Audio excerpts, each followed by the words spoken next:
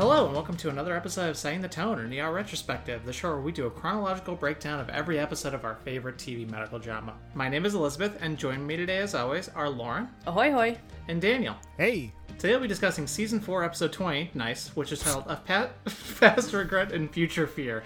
The episode aired on April 30th, 1998. Lauren, what was going on that week 23 years ago? Nothing really notable happened, so we'll say rest in peace to two famous women we lost in April 1998. Country singer Tammy Wynette on April 6th at age 55, and Linda McCartney, musician and wife of Paul McCartney, on April 17th at age 56. The Big Hit, starring Mark Wahlberg and Christina Applegate, debuts and takes the #1 spot at the box office. Have either of you even heard of this movie? No, and it only took the weekend box office by like less than $1 million. So Okay. people are still living up on Nicolas Cage. All right. And Too Close by Next takes over the #1 spot on the music charts. And for reference, this is the song that classic Vine was based on. Why the fuck you lying? Why you always lying?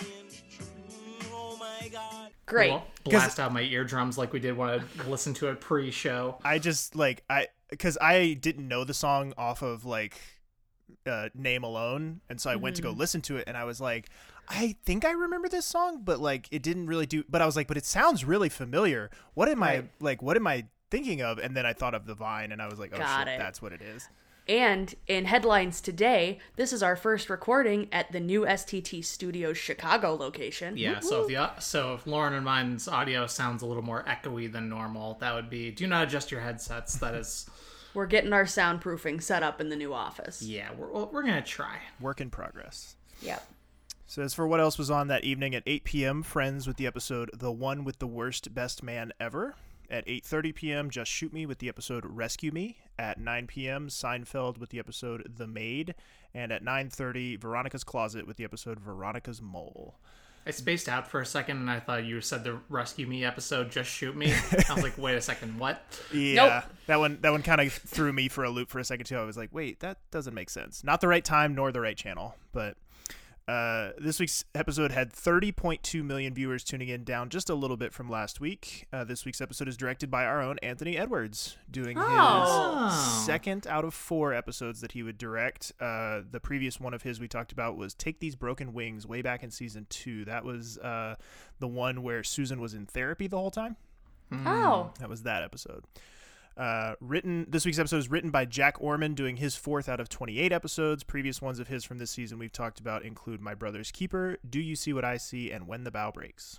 I feel like I asked this before, but has anyone else on the cast done directing gigs yet? I know Laura Innes and Paul McCrane will do some later, and Eric LaSalle will do some later. Yeah, but... not to date. I'm trying to remember if Eric LaSalle does any before he leaves. I think Anthony Edwards might be the only one until we get to Weaver later on. I think Anthony Edwards might be the only one of the original cast who actually does any directing while he's still on the show, but I'm not sure about that. Okay. Well, getting into this episode, we got our previously on from Carol, and we open the episode with Benton on the phone, and Corday pops in with a yoga mat and looking the most 90 workout clothes ever. I love it. This is way before your tech fits and your dry fits. She's in a baggy Tommy Hilfiger shirt. Yeah. Nothing is being wicked. Yeah. Very cute sports bra, though. Very cute sports bra. Yeah. They are clearly now hooking up. So have we established a relationship name for them? Ben Day, I believe, is the... Ben Day? That's the fandom name for them, I believe. Yes. Okay, so we are firmly in Ben Day. It sounds like I'm want to apply ointment to something. It sounds completely unsexy. Yeah, they're clearly now hooking up, and Reese is getting baptized today. So, yay, if you're into that sort of thing. And just before Ben leaves, Corday just goes, "It was really lovely last night." It's really cute. I'm here for it. Yeah. Also, it is magic to watch her tie her hair up. Yes. It goes from this big, humid, sweaty ball of hair down to nothing. Yeah, with all the curls that she's got going Yeah, on there. it's impressive. Yeah, that takes practice, folks. Mm-hmm. As two ladies with very fine and relatively wavy straight hair, it was amazing to watch. It was a magic trick. But then we go over to Carol and Doug are prepping brunch for her mom at Carol's place, and they're just like, we should have met on neutral territory. This is a terrible mistake. Like, just they're freaking out because after how Carol's mom reacted when she said they were engaged, not great. But then Carol's mom shows up and brings Javier, and Javier is calling her sweet pea and offering to like take her stuff and just being very schmoozy with her and very cute, and Carol is completely disturbed by this. Never great when one of your if you grew up with a single parent and one of them just showing up unannounced with a date. That's kind of weird. It's almost how we it's how we caught my mom with my stepdad as he was dropping her off. I didn't realize that was a catching scenario. Oh yeah. She didn't tell us first. They had been dating for a while because my mom was very careful and didn't want to introduce any potential suitors to us until she knew the relationship was serious, because she knew how unstable stuff was with my dad and how he would just bring ladies home and in and out of our lives. And so one day my mom said, because we lived in an apartment complex around a lake, so my mom would often go for walks around the lake. So she said she was on one of her walks, and my sister went down to meet her, and instead of seeing my mom coming back around the lake, she saw my mom getting dropped off, kissed by a white-haired man in a Lexus. And my sister was about 16. So there were questions, and she interrogated my mom, and then ran upstairs and immediately told 10-year-old me. And cat was out of the bag, and they're happily married still. So there you go. Yep. And Javier here is played by actor Castulo Guerra, who appeared in stuff like Terminator 2, The Usual Suspects, and The Purge: Anarchy. This is his only appearance as Javier. Javier as a character, as far as I know, never gets mentioned again after this little scene here. But he will make 2 appearances as a judge in 2001. So I'm wondering if that has something to do with Reese's custody case. I'm wondering if he's going to be the judge in that. That would track. So... And they brought champagne for mimosas to celebrate 2 happy couples, right? And we get such Clooney chuckles. Daniel, it's a shame you had already done the compilation for Mary, because this would have made the top of the list. Just add to it at this point. Just keep adding to it. Just keep extending it out. And then we are in with bangs. And we come out of the intro with Carol complaining about Javier and how he schmoozed her mom and how they met at the racetrack, which she's very disapproving of. Says that my mother hates men, and Doug seems very happy with the whole situation.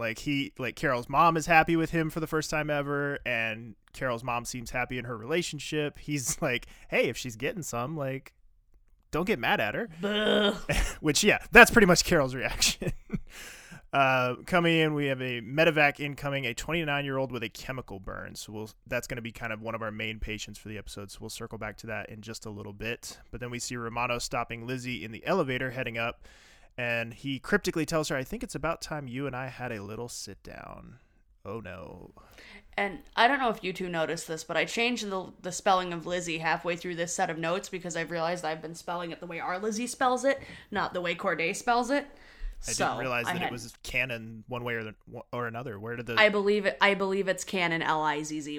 And I don't think it particularly matters. It doesn't, but I'm sharing some behind the curtain information. There you go. I'm delirious and here. Well, some other behind the curtain information is that this is actually a 31-year-old patient. We really hope someone got fired for that blunder. Oh, yeah, man. It's inconsistent. The Medivac says 29 and the helicopter EMTs say 31. Setting the tone, a pedantic ER retrospective. But yeah, the helicopter does come in. He has 2nd and 3rd degree chemical burns with hydrofluoric acid. Mm-hmm. Yikes. Apparently, if it was hydrochloric acid, it would be a much different proposition. And it sounded like the way they were worried about it, that they wouldn't even want to bring him into the hospital. I think it's just different chemical reactions, and it would change what their containment procedures would be. It's made it sound like they would need full hazmat suits. Yeah, but this one I think has a worse prognosis for him. Yeah, based off how it plays out. Yeah, this guy tried to rinse off in the safety shower after the spill to no avail. Gentleman's name is Paul Cantera, who I recognized. Yeah, he's probably one of the bigger "oh hey, it's that" guys we've ever had on the show to this point. Michael Rappaport, who is, I don't know, what is y'all's opinion of Michael Rappaport as an actor? Not necessarily in this episode, but just in general. I like him, but I just remember him fondly from this show, what's it? I have David E. Kelly. One of his like random shows that he had on Fox for like 4 seasons called Boston Public. Oh yeah, yep. He was a teacher on it from seasons 2 through the end of season 4. That's where I remember him most from, and I really enjoyed him on that show. I really enjoyed that show. I feel like I'm one of like 5 people who enjoyed. I remember when it was remember on that show. I didn't watch a lot of it, but I remember when it was on. But yeah, no, I am never offended that he shows up in one of his 120 credits. Yeah, he's a very. I feel like he's a very hot or cold type of actor. He's the kind of guy that people generally don't have no opinion on. There's people who generally either really like him as an actor or people who absolutely cannot stand him and really don't like when he shows up in things. But I will say in this, I think it's pretty much universally regarded he's really good in this episode. I could see the heavy accent that he has throwing people one way or the other. Yeah, he has and he doesn't do it as much in this episode, but in other things that he's in and in his just general speaking voice, he does kind of a little bit of the like affectation thing in his voice where he like really puts on the accent and really like it comes off almost as a little phony. But yeah. I recognize him from Hitch. Okay. Yeah. Yep, and also for our wrestling fans, which is me and Daniel, and a little bit Lizzie, he has also done voice work for WWE 365 on the episode for Kevin Owens and AJ Styles. Okay. Sure. Right. But yeah, he appeared in stuff like the movie Deep Blue Sea, True Romance, and Beautiful Girls, among many others. As Lizzie said, 120 credits to his name, and he's going to be kind of our main A patient for this whole episode. Then we get Carter is headed over to where Chase is currently being homed, and we find out Gamma is there, I think along with like one of their lawyers or something. Mm-hmm. It's never explicitly stated, but they are taking Chase out of the home, and they think his condition is declining and he can't use his left side anymore, and that really any further rehabilitation here isn't going to do him much good. So Carter insists that Chase can in fact use his left hand if forced, and Carter goes in to be with Chase and tries to get him to draw with his left hand in front of Gamma to no avail, and it's heartbreaking to see Carter with Chase and just he's trying so hard for his cousin, and it's like, okay, go back to Michael Rappaport for 1 second. Yep. Apparently he was, there's another connection here. He was in his first television credit is in China Beach. Okay, well, that would explain how he got in, I guess. Good catch. I didn't even catch that when I was... Just a one-off appearance. And then we go back to... this was perfect. Speaking of Michael Rappaport, we're going back to the trauma with Paul Cantera, and I need to say, whose films are those? The calcium can be drawn out of the cells because of the fluoride in the hydrofluoric acid, and they have him in a calcium drip to try and reverse this chemical reaction. He says he has no family in Chicago, which we'll come back to later, and... I think it's Elizabeth says, call me later if his leg worsens. And Mark says, it's not his leg I'm worried about. Hey. Never a good sign. This is a huge bummer. Like, this whole storyline is a huge bummer. And it's not like one of those, like, something like one of the other... I'm trying to think. I can't remember the name of the episode now. With the one with the dude from West Wing in season 1, I cannot remember. Love's Labor Lost? Yeah, I was gonna say it doesn't start off all fine and dandy and happy like it does in Love's Labor Lost. It's just a bummer from start to finish. Yeah. We already know something ain't right. Kind of is, yeah. Still a very good performance though. Oh yeah, important distinction. Like, I like his performance. I like what they do with his storyline specifically, but it is kind of just a sad. It's not a storyline that peaks and valleys. It's pretty much sad from the beginning, and then it only gets sadder. But we go from there to Peter showing up at Reese's baptism, and he meets up with Jackie and his niece and nephew. I wasn't sure at first the dynamic of who we were talking to here, whether this was like his niece and maybe his nephew and his girlfriend, or because for one thing, we haven't seen Jackie's kids in a while, right? Forever, yeah. And I don't really remember because they didn't appear super often in season 1, but I don't remember them being. It seems like they've aged up a lot in the last 3 years. Like, they've gone from being like small children to now they're basically like in their mid-20s. It looks like they're very. I would say mid-teens, but I mean the age of specifically his niece. she's in her late 20s here. Yeah. And she's playing somebody who, probably conceivably could be late teens. But the nephew here is played Steven. So correct me if I'm wrong, or refresh my memory, I guess, Lizzie. Is Steven the nephew that the thing happens to in No, a few it's Jesse. seasons? I need to say, I love that you deferred right to Lizzie because you knew I'd have Yeah, no I idea wasn't which even one it gonna, was. I wasn't even going to. So it's not. Nah. So Steven is not the nephew, right? No, I'm pretty sure that's Jesse, and then Okay. that girl, the girl that's with them is not the girl that's with them is not Tiny. So, Yeah. Okay. So so this is the not the nephew of Benton's that will become important much later on. This is Steven, and this is his again from the why did they bother department, because he doesn't look the same at all and is, like we said, aged up dramatically. But Mark Dakota Robinson is the actor here, and he's playing Steven, and he actually is making his final appearance as Steven after making 3 appearances as him back in season 1. Why bother? Why did you go through the trouble to go back and get the same kid from 3 years ago to have him come back and play him for 10 seconds? why not? I guess why not? But the bigger story here is his niece, who doesn't get a name here, but she is played by a much more recognizable actress, Taraji P. Henson, making I love her.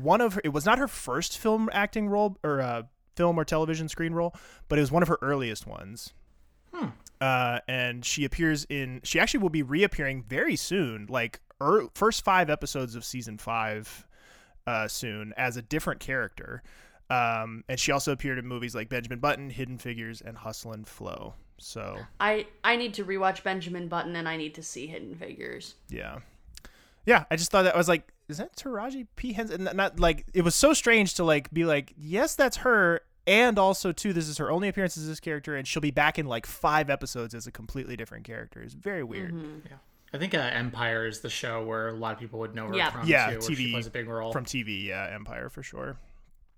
But yeah, they're all here to do the rehearsal for Reese's baptism. Did we mention why he's out front chatting with his niece and nephew? What they're giving him shit about? Oh, because he didn't bring his girlfriend, which Yep. I don't understand. Because based on the clothing at the beginning of the episode that Benton's wearing, I'm pretty sure that this episode takes place immediately following the last one. Well, I think it's because Jackie had seen them out walking around by the museum. Yeah, you're right. And she's like, oh, Peter's not often that generous with his time. And so Jackie's probably been at home talking shit. And because one of the kids says oh, Grandma would be rolling over in her grave. Yeah, likely we get a in Mama Benton mention. In allusion to the interracial aspect of the relationship. Yeah. So yeah, I just wanted to point that out, that already the family tension is beginning about Elizabeth. Yikes. And it is, and I looked it up, it is Jesse. Jesse is nephew. the The nephew. nephew. Okay. Yeah, is the nephew, yeah.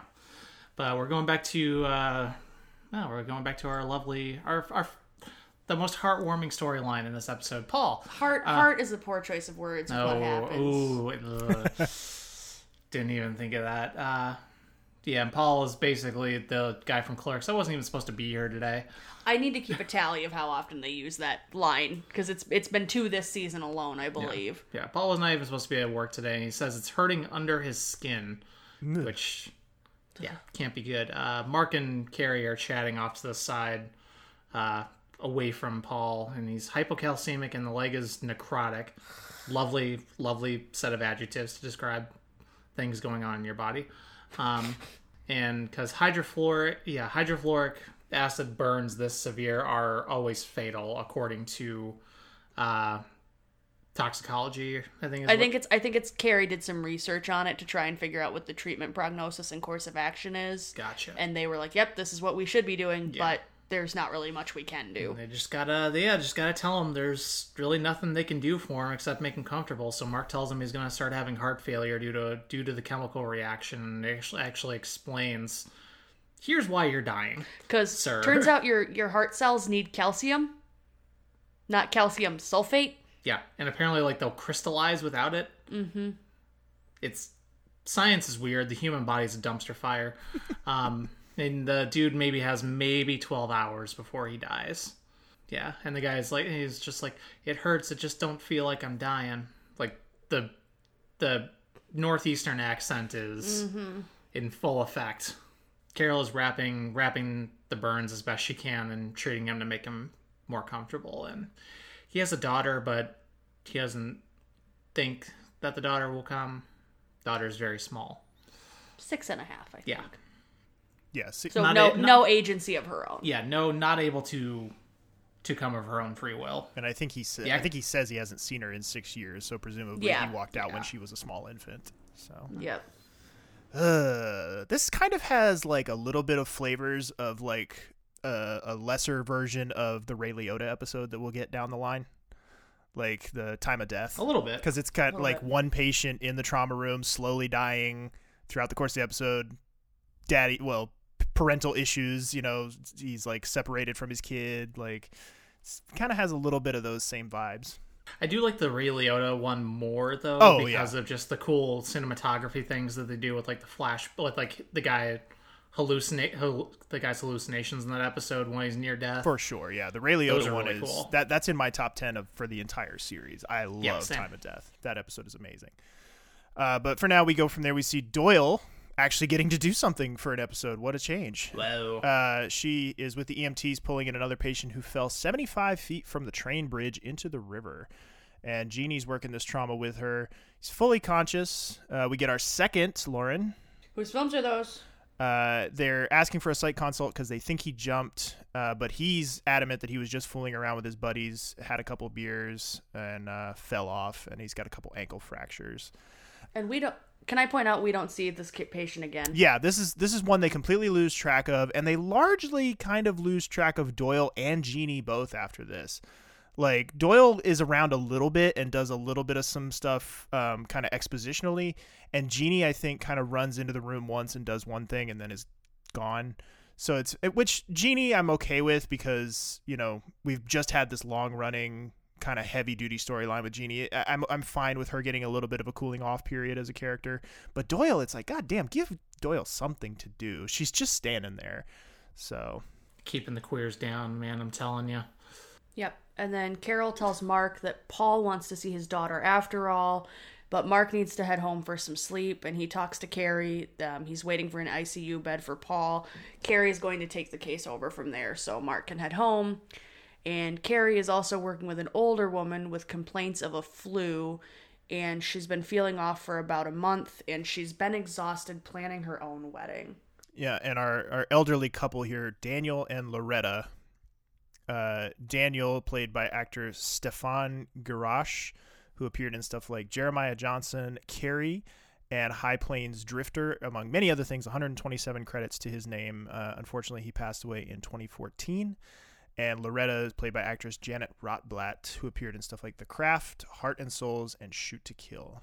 Then probably the weirdest storyline of the episode starts up here. Doris brings in a pedestrian versus auto. Carter runs it, and someone hit this patient's wheelchair. It's suspected that he has cerebral palsy. He has severely impaired speech, and it's hard to evaluate because they don't know his baseline. And this person is actually disabled. Thank God, yes. Because as I was watching this, I was like, man, I really hope this person actually is disabled because I'm just cringing at the thought of some actor trying to like affect cerebral palsy, especially to this degree. But thankfully, yes, it was an actual disabled person, Neil Marcus, who's certainly by no means defined by his disability. He's many other things. Chief among them, a playwright. And this is his one and only screen acting credit. But he's written and performed in several plays of his own in New York. And he's also a published disability advocate. Like he had several newsletters and stuff that he published all about making performing arts and stuff more accessible for disabled folks. So that's cool. Yeah. Neat. You'll love to see stuff like that. Yeah, with that level of like hindsight applied, I like the storyline better than I would have if it was the opposite. If it was an actor just trying to affect a disability, I don't think I would like the storyline as much.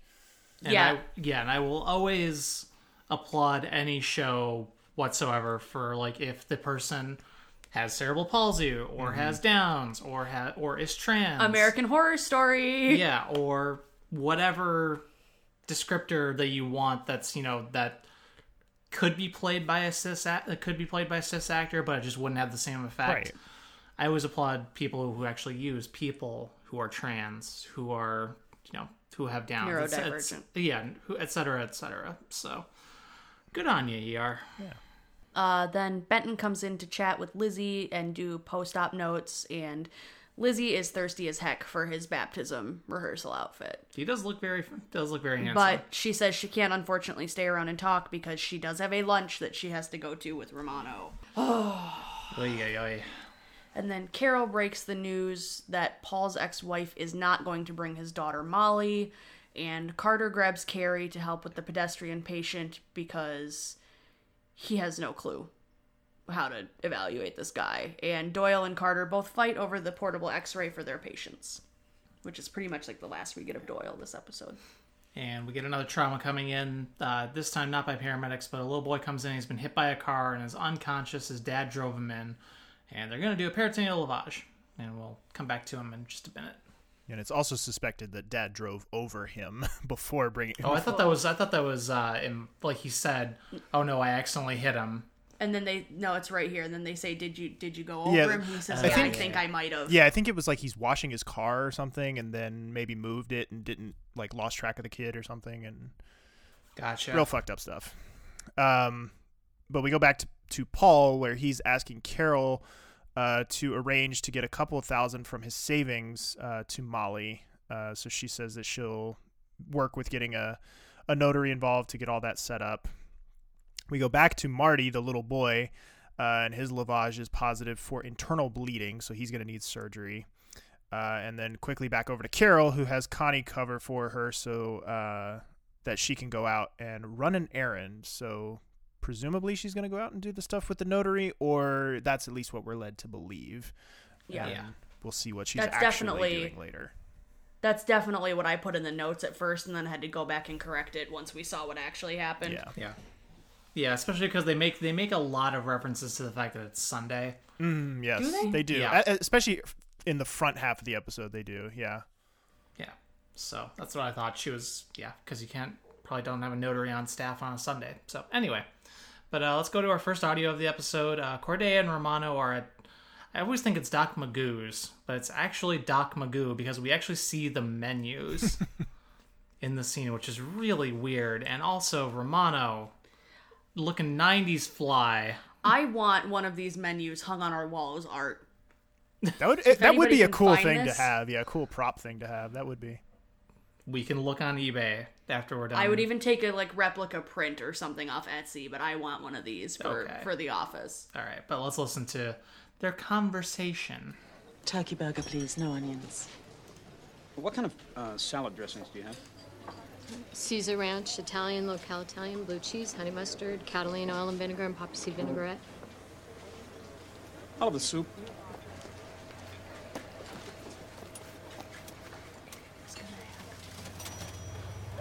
So, enjoying your year? It's been educational. I bet. Thoughts of staying come fall? I've entertained the idea. Good. Is that what you wanted to talk about? No, not exactly. Must I guess? Well, there's no way to say this but flat out, so here goes. Lizzie, our relationship has not moved in a direction I would have liked. Now, partly that's because I have trouble communicating these types of feelings, but the fact is, I find you very attractive.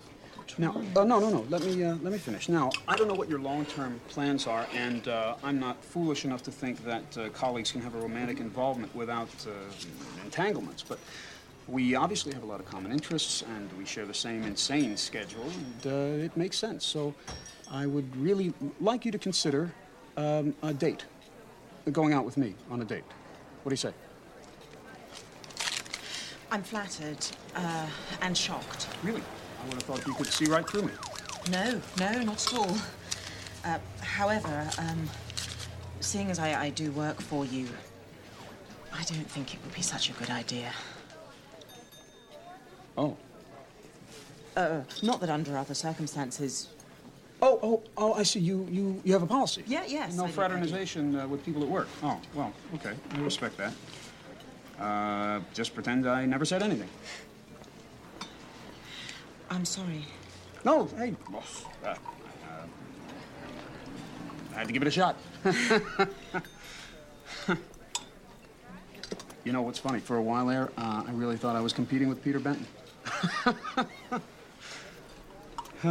So Yikes. I do have to give Romano credit with how he voices this. It's one of the most respectful moments we will ever see him be in the whole show. It's still not great because he's her superior and there's that power imbalance, which isn't okay. Yeah. But as far as Romano goes and how shitty we can see him be, this is almost saint-like for him. And I'm very proud of little baby Romano for how he handles this one, I'll say. He does clear that incredibly low bar. Yes. Yes. Hey, I'll take it. When it's Romano, I'll take it. Yeah, just yikes. Yeah. Just like, how do you, like, where do you go from there in a lunch? Like, how do you... Yeah, because what is the rest of that meal like? they still need their food. They just got their tea. The tea is apparently a big point of contention for a lot of people because we had 2 comments about it in the listener responses. Really? Yeah, so... I'm excited to get to it. Does it have to do with the epiphany that Lizzie and I had about the tea in our notes? I think it had more to do with the fact that Romano just immediately drinks his without letting it steep or whatever. Yeah. I don't know. I'm not a tea drinker, so I couldn't... Okay. I don't know the etiquette.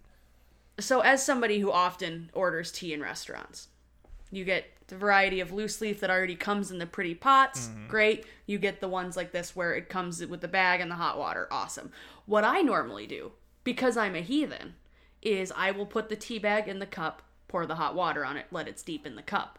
The ingenious thing that these two do that is forever going to change how I handle my hot tea orders is they put their tea in the hot water receptacles to then pour into their cups.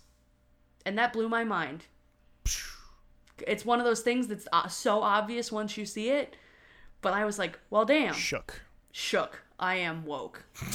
So now I will forever have to get hot tea and do it this way.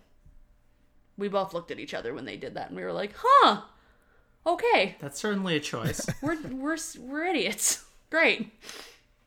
But yeah, also, Lipton. That's the other big takeaway. If you're gonna go to a cheap shitty I was gonna say, diner, what else are you know. expecting That's about Doc what you're Magoo's to gonna have? get. I'm gonna take my Sanka decaf coffee over Lipton any day. See, because I've been watching so much Breaking Bad and Better Call Saul lately, I'm just picturing Lydia doing her little, like, do you have this kind of tea? Tea ritual. And the waitress of a very similar place to Doc Magoo's being like, no, Right. no, we don't have that. Like, no.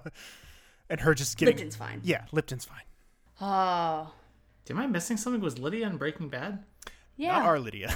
Very different Lydia. Oh. No. Lydia, the super anal retentive woman who partners with them. Although now I kind of want Ellen Crawford to play that part now.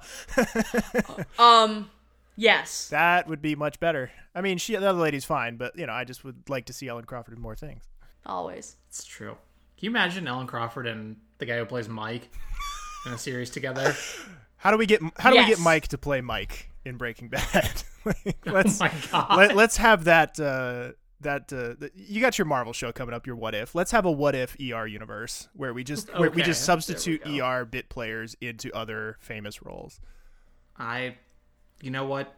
Sign it, seal it, send it to Warner Brothers. Daniel, let's get it made. You do know at 3 a.m. in the collab chat tonight, you are now getting a 1-to-1 recasting of Mad Men, right? Oh, with exclusively ER actors? Because there's a lot of I don't know if you know. I mean, I'm sure you know some of them, but there's a lot of ER bleed over into Mad Men. There's quite a few. Yeah, I'll see what I can do. Wait, really? Yeah. Anspaw's in there. I knew that. Mark's dad. Mark's dad, yeah. Which we talked about on here. Yeah, he's the Lucky Strike guy. Yeah. Yep. There's definitely more. Like I'm just can't think of them. And there's a lot of guest stars that. How do we go from T to talking about Mad Men? I don't know, man. Breaking Bad, fan casting, Mad Men. We can always bring it back to Mad Men. It's what we're great at. That's true. But then we go back. Carter is examining his John Doe patient, and again, he has no idea how to examine him without even hurting him.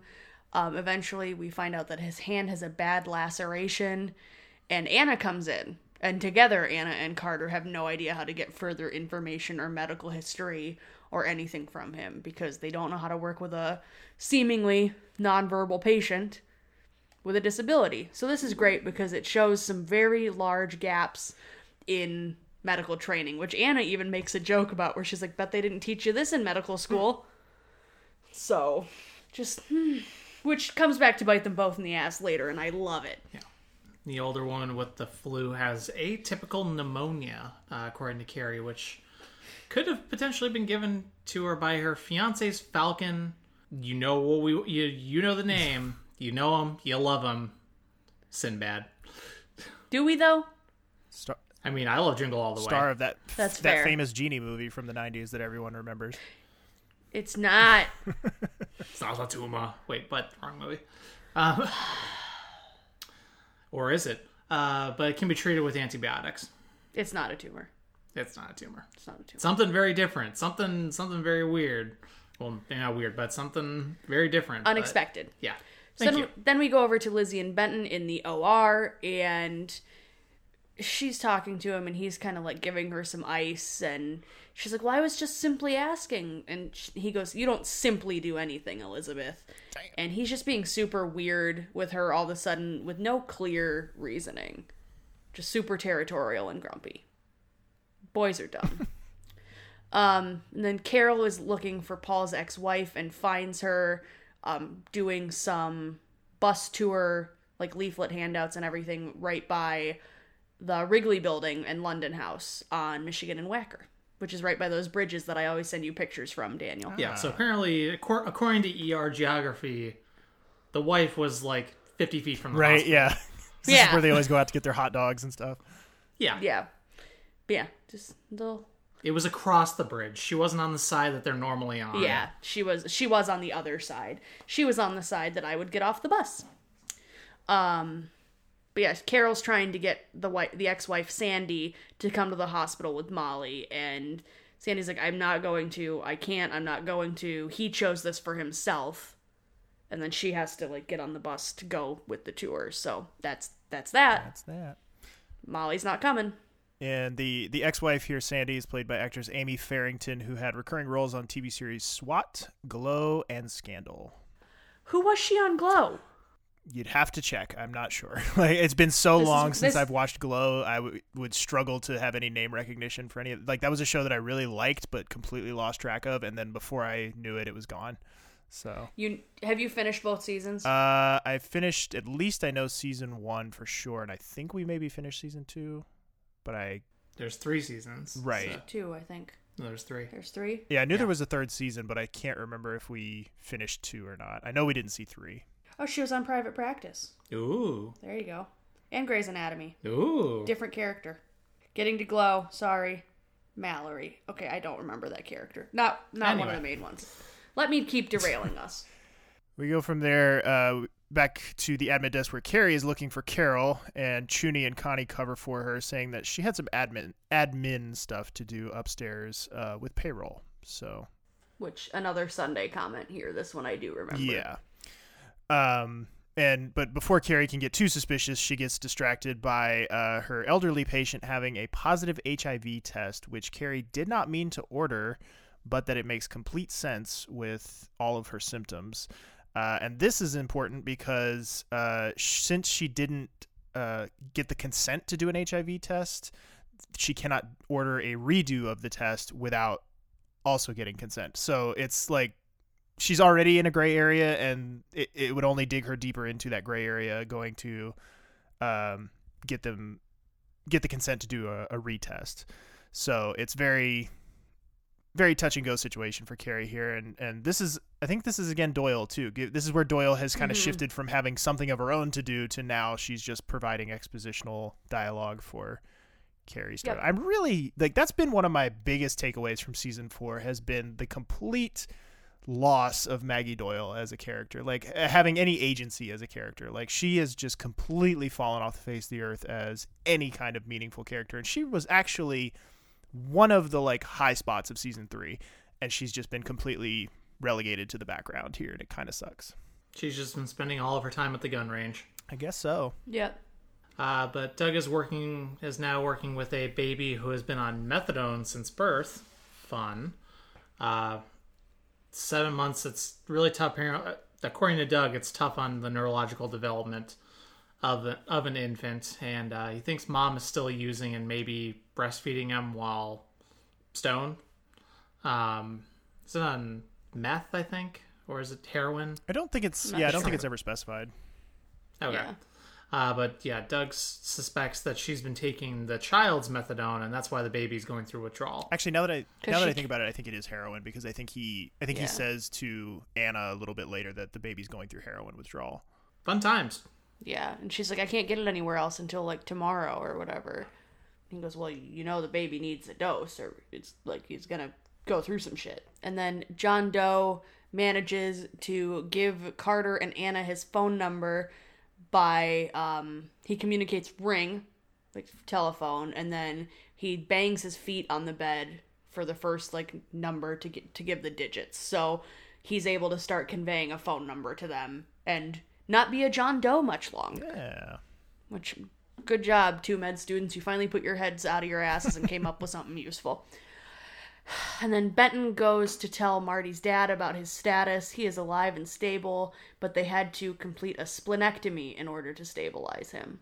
But the dad's like, but he'll be fine, right? And Benton's like, yeah. No, sorry, I should have led with that. Like Benton is very clumsily. Yeah, no, he's alive. He's good, but we had to take out his Benton spleen. does sort of come in with the like hands clasped, sort of like bad news posture, you know. And the dad is very like nervous about the whole situation, obviously because he's responsible, but like just in general.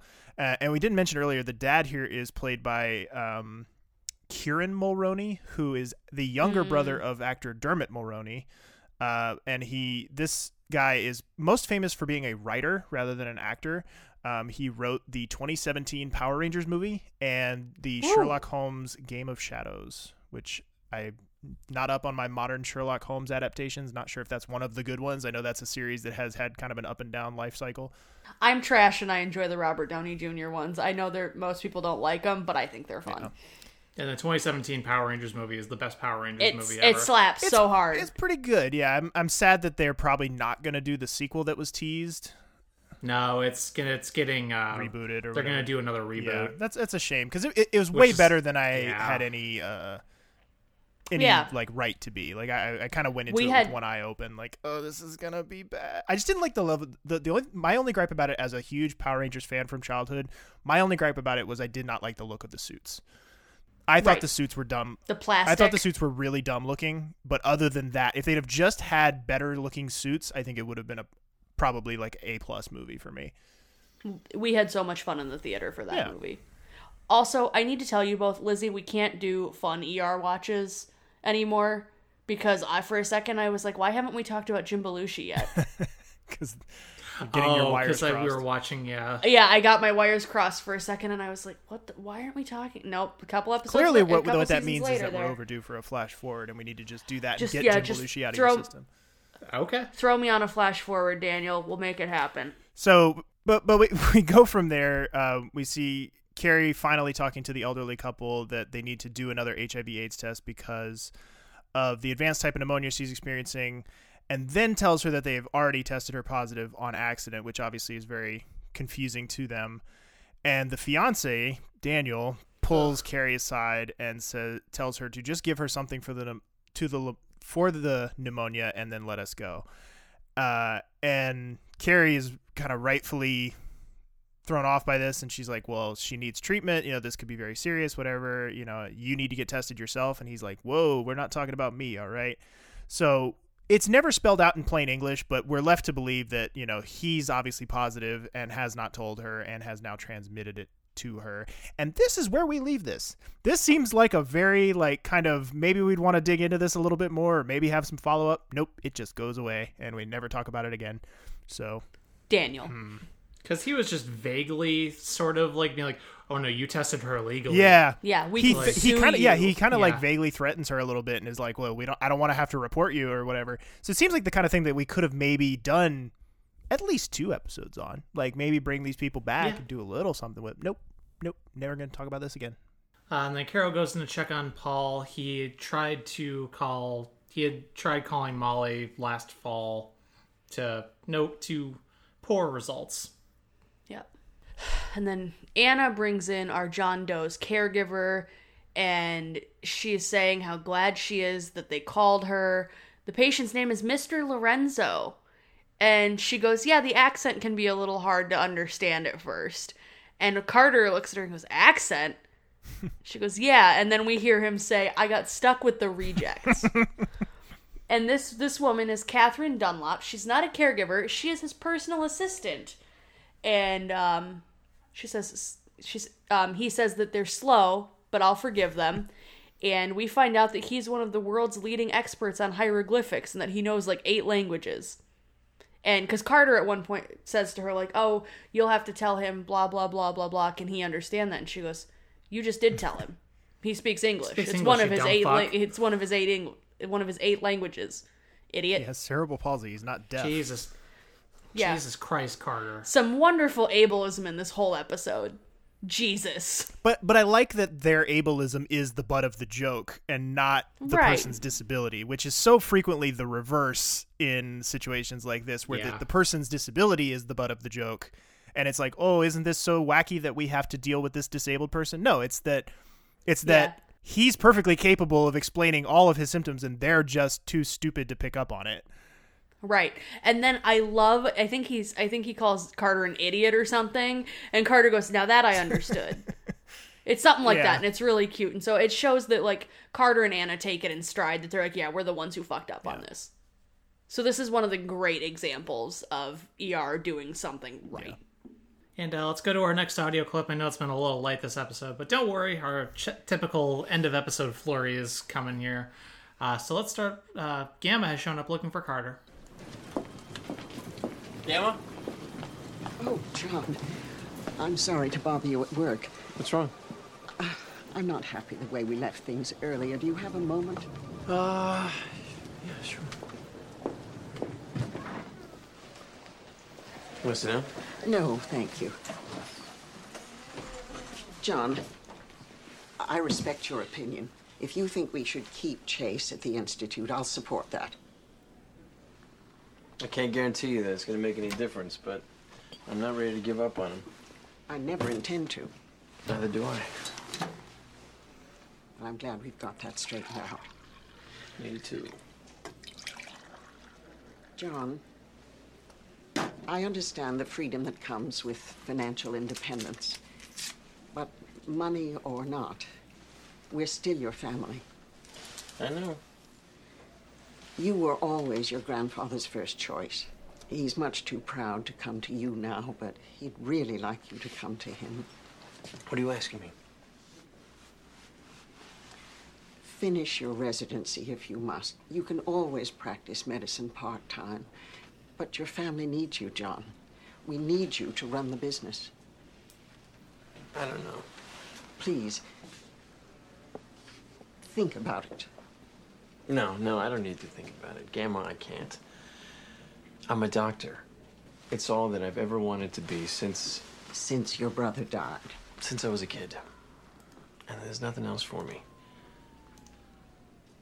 You really love it that much? Yeah, I do. Forgive me for asking. I had to try. I'll expect to see you at your grandfather's birthday dinner. You will. I always wondered what you'd be like when you grew up. So first off, I have to say that coffee pour ASMR, chef's kiss. Also, I love how she's just like, oh, you can practice it part-time, like a hobby. I still am like, I want to know what like astronomical fifth dimension level of rich the Carter family is, that they look down on him practicing medicine as this Frivolous peasant lifestyle. Like, you must give this up, child. Like, how fucking rich are these people that being a doctor is not good enough for them? Like, that's just... Well, it's because it's not in the business, which we also... What the hell does their business even do? Beyond the foundation, I don't know that we ever find out. I was going to say... I was actually I just watched the series finale the other day, just as I was getting shit set up around the apartment. I had it on. The Carter money comes from oil. Oh no, that's the darkest timeline. So So that's why Carter is like the ill-begotten gains of my forefathers when he says he spent it all on the Joshua Carter I guess Center. good for him for breaking the cycle, but yikes. Huh. So we have Anna checking in on Doug's baby patient who is crying nonstop because the mother is gone and this baby has been left alone in this room. And Doug tells her what happened, and Anna says, well, maybe she did do the right thing by leaving. And just what a cute little baby. What a cute little baby. What a fat little nugget. So that's the end of that. Baby's fine. Baby's gonna get taken into custody. Kind of a stubby little storyline. Like it starts about halfway through the episode and it's finished within 10 minutes. There's a lot of those fragmentary ones this episode. And let's go over to our next audio then. It's just some back and forth between Paul and Carol. This was really the only one that was more than 30 seconds to a minute long, so give it a little time to breathe. So let's listen in. How much longer? It's hard to tell. Please. Not long. I'm scared. I won't leave you.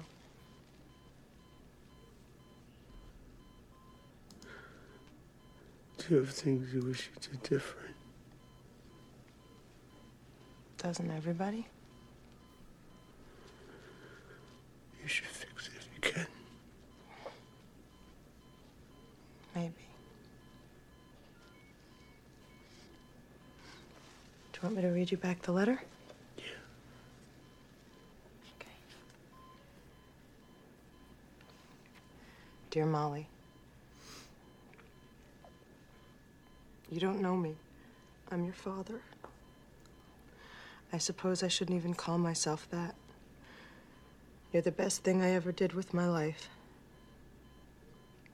Leaving you was the worst. God knows I haven't done much for you while I was alive. But if there's a place called heaven, and they let me in,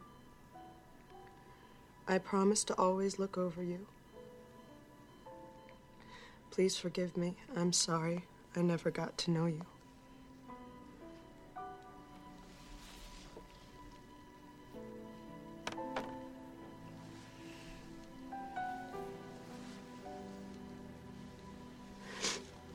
Me too. I'm not crying. You're crying. This is a very good moment. Yeah. This is also a good reminder of peak Nurse Carol. Yeah. We haven't seen her be a stunning nurse in a few episodes. This is a good reminder of how she's so amazing. So, since this is essentially the end of the Paul storyline here, where do we fall on it the ex-wife bringing the daughter or not? Like, because the ex-wife, I feel like, makes a very compelling case for why she shouldn't involve the daughter in it, and he also makes a very compelling case for wanting to, make amends and, close that chapter appropriately and everything. So I feel like it does present kind of a good ethical dilemma. I feel like both sides have valid points. So where do we fall on it kind of as a group? Yeah, I think it's kind of 6 of one, half a dozen of the other, personally. Yeah, I mean, I get it. Yeah. I'm not going to say she's a piece of shit for not bringing her daughter, because that's easy to say, oh, they pull on our heartstrings, and we should immediately say, but he's dying. Mm-hmm. You should go see him. But at the same time, like, if she hasn't seen him in 6 years of her 6.5 years... To me, that just seems like unnecessary trauma. Right. Yeah, like, exactly. Have him leave her the beautiful letter, have him leave her the cash, and depart peacefully knowing he's done what he can, without her having to come and see these horrifying burns of this strange man that she's met, like, when she was 6 months old. Right, yeah. And at best, even, like I said, it's 6.5, like, she might have vague memories of this as an adult, or she might have flashbulb memories. It seems like the kind of thing that is just ripe for, like, trauma that, not just, like, garden variety trauma, but the kind of trauma that would, like, pop up out of nowhere and just all of a sudden all the images come rushing back to you and it completely debilitates a person. Yeah, I'm just going to say, I think Mom's fine. I do too. As I was watching it, like I said, clearly the narrative that they're playing at here, like, they clearly want you to be on Paul's side a little bit. Yeah. But they also, it's pretty nuanced. Like they don't really make it clear that they want you to feel one way or another. They do a good job of presenting both sides. It's kind of like the abortion episode. They're clear enough in what they want you to be feeling without rubbing your face in it. Like, you can make your own decision based on your own And I like that they did that, too, because I feel like a lesser show would have just made the ex-wife out to be a heartless bitch. And which they do with some characters. Anyway, they're very guilty of it in other instances, but in this one I do feel like they did a good job of making it clear that, no, she has valid reasons for maybe not wanting to expose her daughter to that at a very young, impressionable, sensitive age. And, you know, it wasn't also, too, like, it wasn't like she took the kid and ran off. He walked out too. So like there was just, it's a very complicated, very sad situation, and there's very nuanced. There's lots. A lot to unpack. So let's keep the audio train rolling on to our next clip. Let's go up to the roof where Corday finds Peter. I'm going to start to worry about you. First you work on a holiday. Now I find you alone, standing out here in the dark. What are you doing out here? Looking for you. Well, you found me. I have to admit that brooding veneer is part of your appeal, but I thought I'd broken through most of it.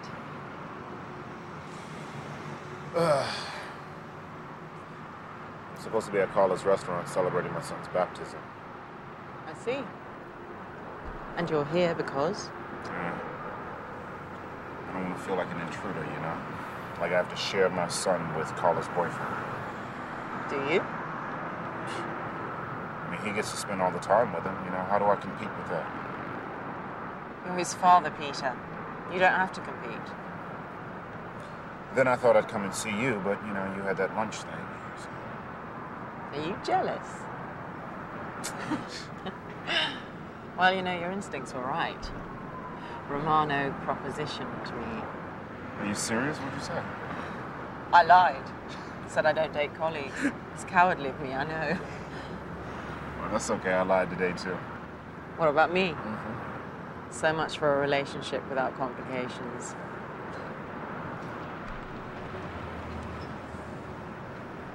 You know what? Screw it. Come on, let's go. Where? To the party. It's still time. Peter, you don't have to prove anything to me. Elizabeth, I know that. Look, I just want to go, okay? Well, then you should go. You should go alone for your son. This is his day. Yeah, you're right. Hey, thanks.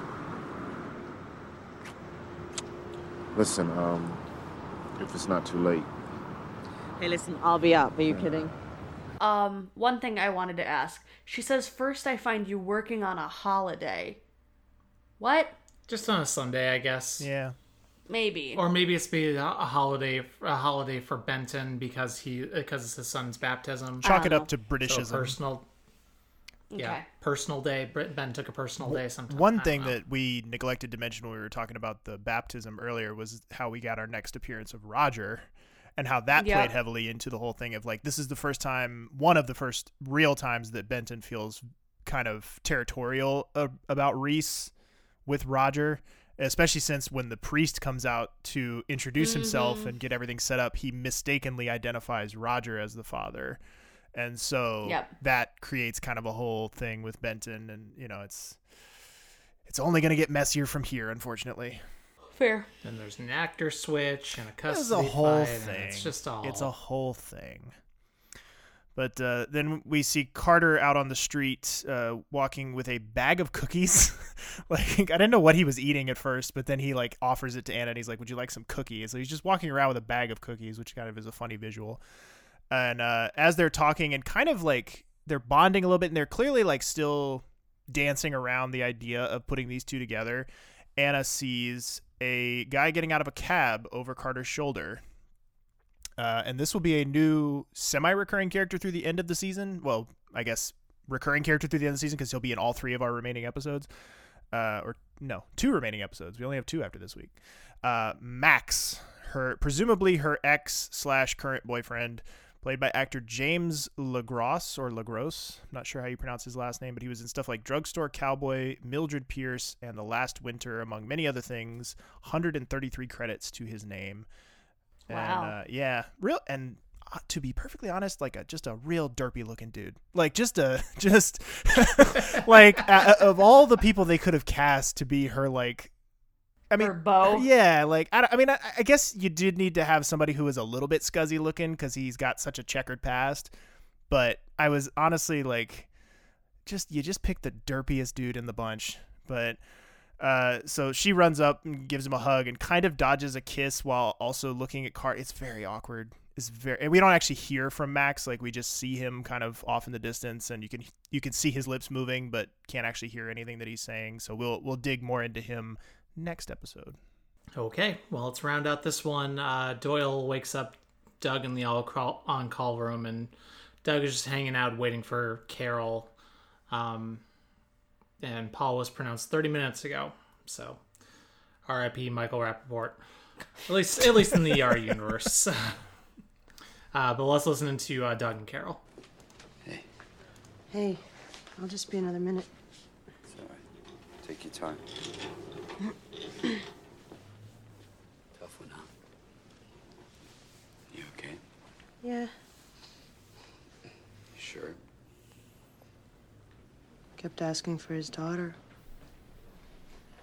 Never thought of it like that, you know? Maybe he was asking for me. Maybe he wanted to see me and I never came.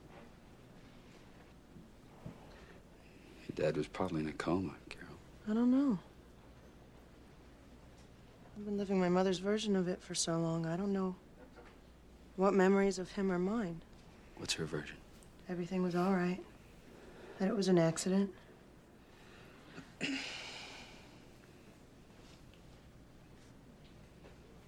He was depressed, Doug. Well, maybe it's time you talk to your mom about it.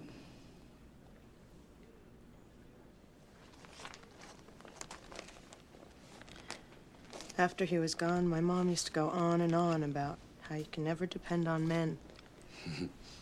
Now she's head over heels and I'm the one holding back. How messed up is that? Keeps me on my toes.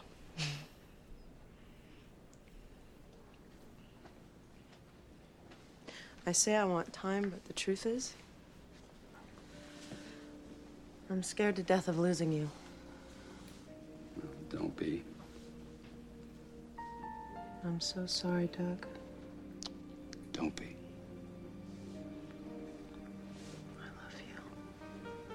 I love you too. Several things. They're gay. Several things about this.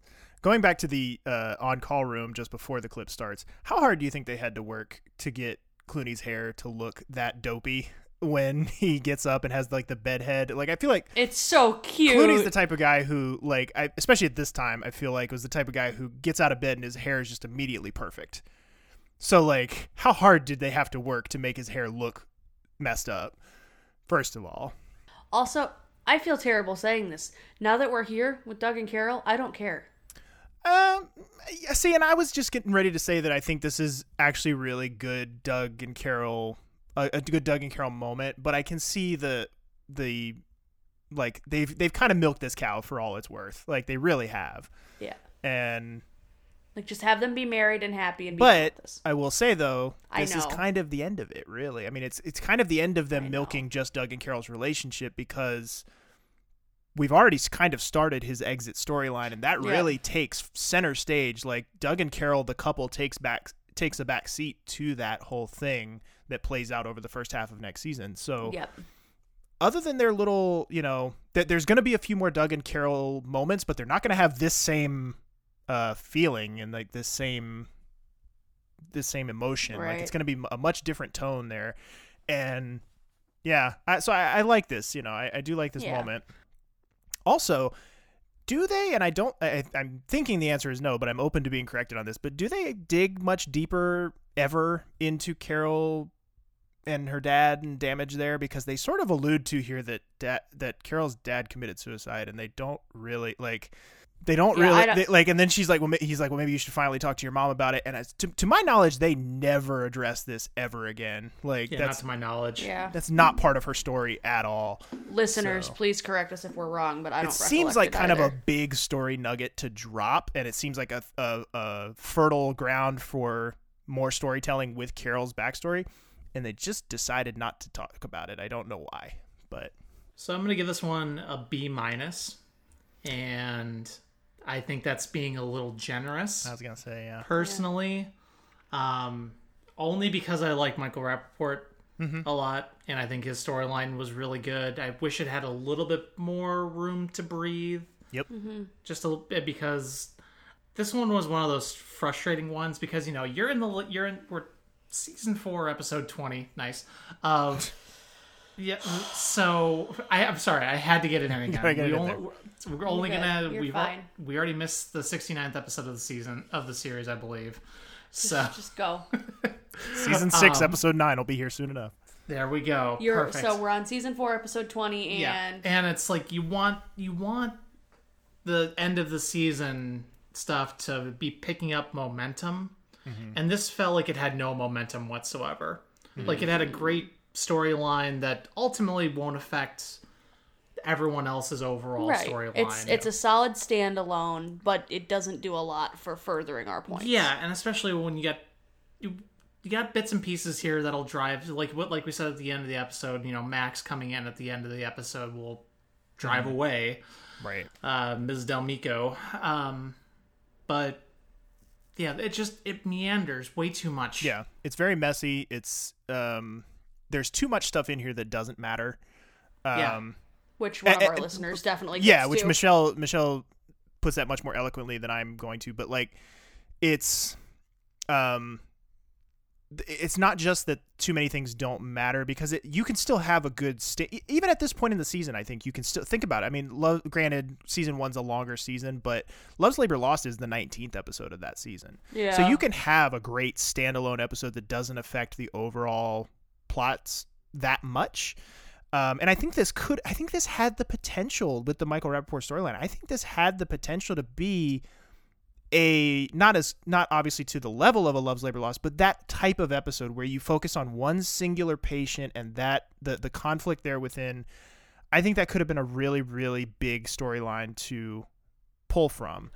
It felt like they were trying to recapture a little bit of that magic from Love's Labor Lost in its own way. Yeah, they didn't quite. Obviously, Michael Rappaport is not. I appreciate him. He's not Bradley Whitford. No, nobody's Bradley Whitford. Yeah, but yeah, it's almost one of those episodes that you would recommend to somebody who just needs to get a feel for the show. Right. Almost. Or remember the one from early season 1. I think it's called Into That Good Night, where the guy is slowly dying over the course of the night of heart failure, and Green is kind of walking, comforting him through. It could have been that type of episode. He could have really been, we could have gotten more of his backstory with his daughter and the choices or the thought process that led him to leaving and all that other stuff. Like, dig more into his backstory and let Carter's, Mr. Lorenzo, let him be the kind of, not comedy relief, but the slightly lighter B plot. The reprieve from that. As much as I think it was something worth dig into it on a different episode, Carrie's HIV positive patient, just get rid of that. We don't need it. Like, get rid of it. The jumper off the bridge, don't need it. Get rid of it. Not at all. The methadone baby. The methadone baby. It comprises 10 minutes of screen time and wastes everyone's time.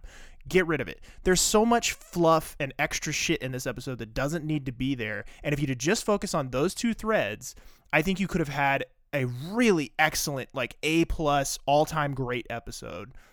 And in not doing that, you're left with this, like you said, B, which is like a generous B. Like, it really is a C+. It's a very average episode with really good stuff in it. Like, it's one that you're not going to think about rewatching ever, but if you do rewatch it, you'll go, man, I forgot Michael Rappaport was on this show, and he was really good in it. Yeah. I think it's just frustrating to me because this is a storyline that they go back to, like a general storyline. A single person dying over an episode. Yeah. This is a well that they draw from several times throughout the series. I mean, it's a hospital. It's gonna happen. I mean, it's true. Yeah, I mean, but like without putting bombs in people's chests. But I'm just saying, like, but we have those other ones that are so much better. Mm-hmm. Right. This is still good, and it's still a good utilization of Michael Rappaport as a guest star, but it could be so much more. Yeah. And that's what frustrates me when watching it. Yeah, exactly.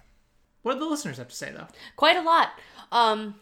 Michelle K starts us off with, Michael Rappaport should have won an Emmy for this performance. One of my favorite guest stars so far. He's an awesome actor, and if you haven't seen him in Higher Learning, then you need to go watch that. Content warning for pretty much all the things, but it's a powerful movie. Now, I have to be critical of this episode. They tried to cram too much in. The hydrofluoric acid burn case and how it affects Carol. The older woman who has AIDS but doesn't know it. The guy who ran over his son with the car. The comedy relief bit with Anna and Carter trying to care for and communicate with a disabled gentleman. The methadone withdrawal baby. Romano being a sexist douche nozzle to Elizabeth. Gamma Carter demanding Carter help the family business. And then Anna's boyfriend showing up. Carol and Doug. It's just a lot. They really didn't need all the side stories and just stuck with a couple big ones that were needed to move the series along. I know we're running out of episodes for the season, which is exactly why they should have narrowed it down instead of doing filler. Amen. Amen.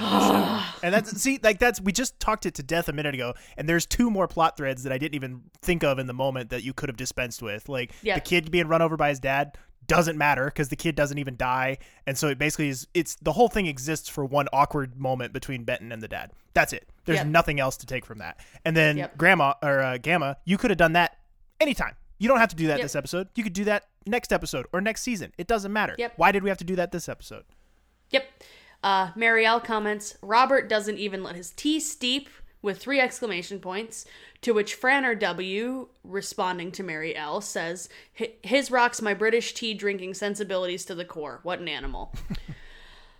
Very divisive tea chat here. And then Franner W says, I'm a girl who was brought back into a relationship with her dad thanks to a wonderful nurse like Carol when he was in ICU under a cage with his chest still open as everything was too swollen to close it. Had it happened when I was a little girl, I could have been Molly. Luckily, I was in my 20s and so could make up my own mind. He survived and our relationship is about as mended as it will ever be. I feel lucky for that to have happened. All that said, I watched this storyline before and after our reconciliation, and each time it felt like a punch to the gut, but for different reasons. Today when I watched, I was more focused on Hathaway and what this meant to her, and oof, I did me some crying. Thank you for sharing that, Fran. Yeah. All right, well, that's about going to wrap up our episode for today. Thank you all very much for listening, as always. We really appreciate it. This show is brought to you in part by our patrons over at patreon.com/SettingTheTone podcast. For only $1 a month, you can get access to our show notes each week. For only $5 a month, you can get access to a free sticker featuring our favorite desk clerk, Jerry, 2-week early access to all of our cast and crew interviews, and over a dozen hours of bonus audio and video content, including the full season recap episodes, a bonus show called The Lounge, where we talk about whatever's going on for us in our lives and the world at that moment. I think the most recent one should be us moving. Yeah, the Chronicles of the Move. Yes, exactly. Exciting stuff. Movie reviews, where we talk about a movie featuring an ER cast member, and Flash Forward, where we do a commentary track for future ER episodes. We'd also appreciate it if you would follow us on our social media accounts. We are at Set the Tone ER on Twitter. We are on Facebook at facebook.com/SettingTheTone podcast, and we are at Setting the Tone podcast on Instagram. Also, be sure to check out the official Setting the Tone community on Facebook. Our theme music is provided to us by Andrew M. Edwards. And Daniel, where can folks find you at? They can find me on Instagram at dan.u, that is YOU.EL. They can also find me on my other podcast, The Popular Court, with my co-host Jake Terrell, where we do a different pop culture topic each episode and put it through a little mock trial. And Lauren, where can folks find you at? Folks can find me posing with my brand new Whose Films Are Those mug on my personal Twitter at Lobob92345. Daniel set us up a merch store. So yeah, if you want any Setting the Tone logo swag, such as t-shirts, tank tops, or mugs, or I think tote bags. Yeah. You can get those if you I just Google Setting the Tone Bonfire Store and it comes right up. Yeah. The link is also everywhere you find our links. Yeah, if you follow us on Instagram or Twitter, Facebook, I think it's a little buried, but on Instagram or Twitter, if you just click the Linktree link that I put underneath all of our posts, it's the top link in there. Yep. And also, we have the beautiful Whose Films Are Those cartoon version of my face. That is a mug or a t-shirt. I can't believe Daniel bought the t-shirt. I still can't believe you made that. I bought the mug as a power move to keep in my office, so I'm drinking out of my own face. I just want to live look in for whenever you can tell someone, get the fuck out of both of my faces right now. It'll happen.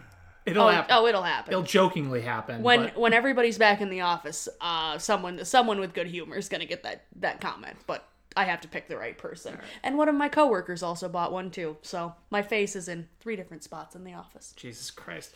My face is on Twitter. You can find me on @randomgamer. That's GAM3R. As well as on the Popular Court's YouTube channel, doing a Let's Play of the Mass Effect Legendary Edition Collection. New episodes of that are out every Friday. You can find those videos and much, much more at youtube.com/thepopularcourt. Thanks again to everyone very much for listening. Please join us again next time for the penultimate episode of Season 4, and have a great week.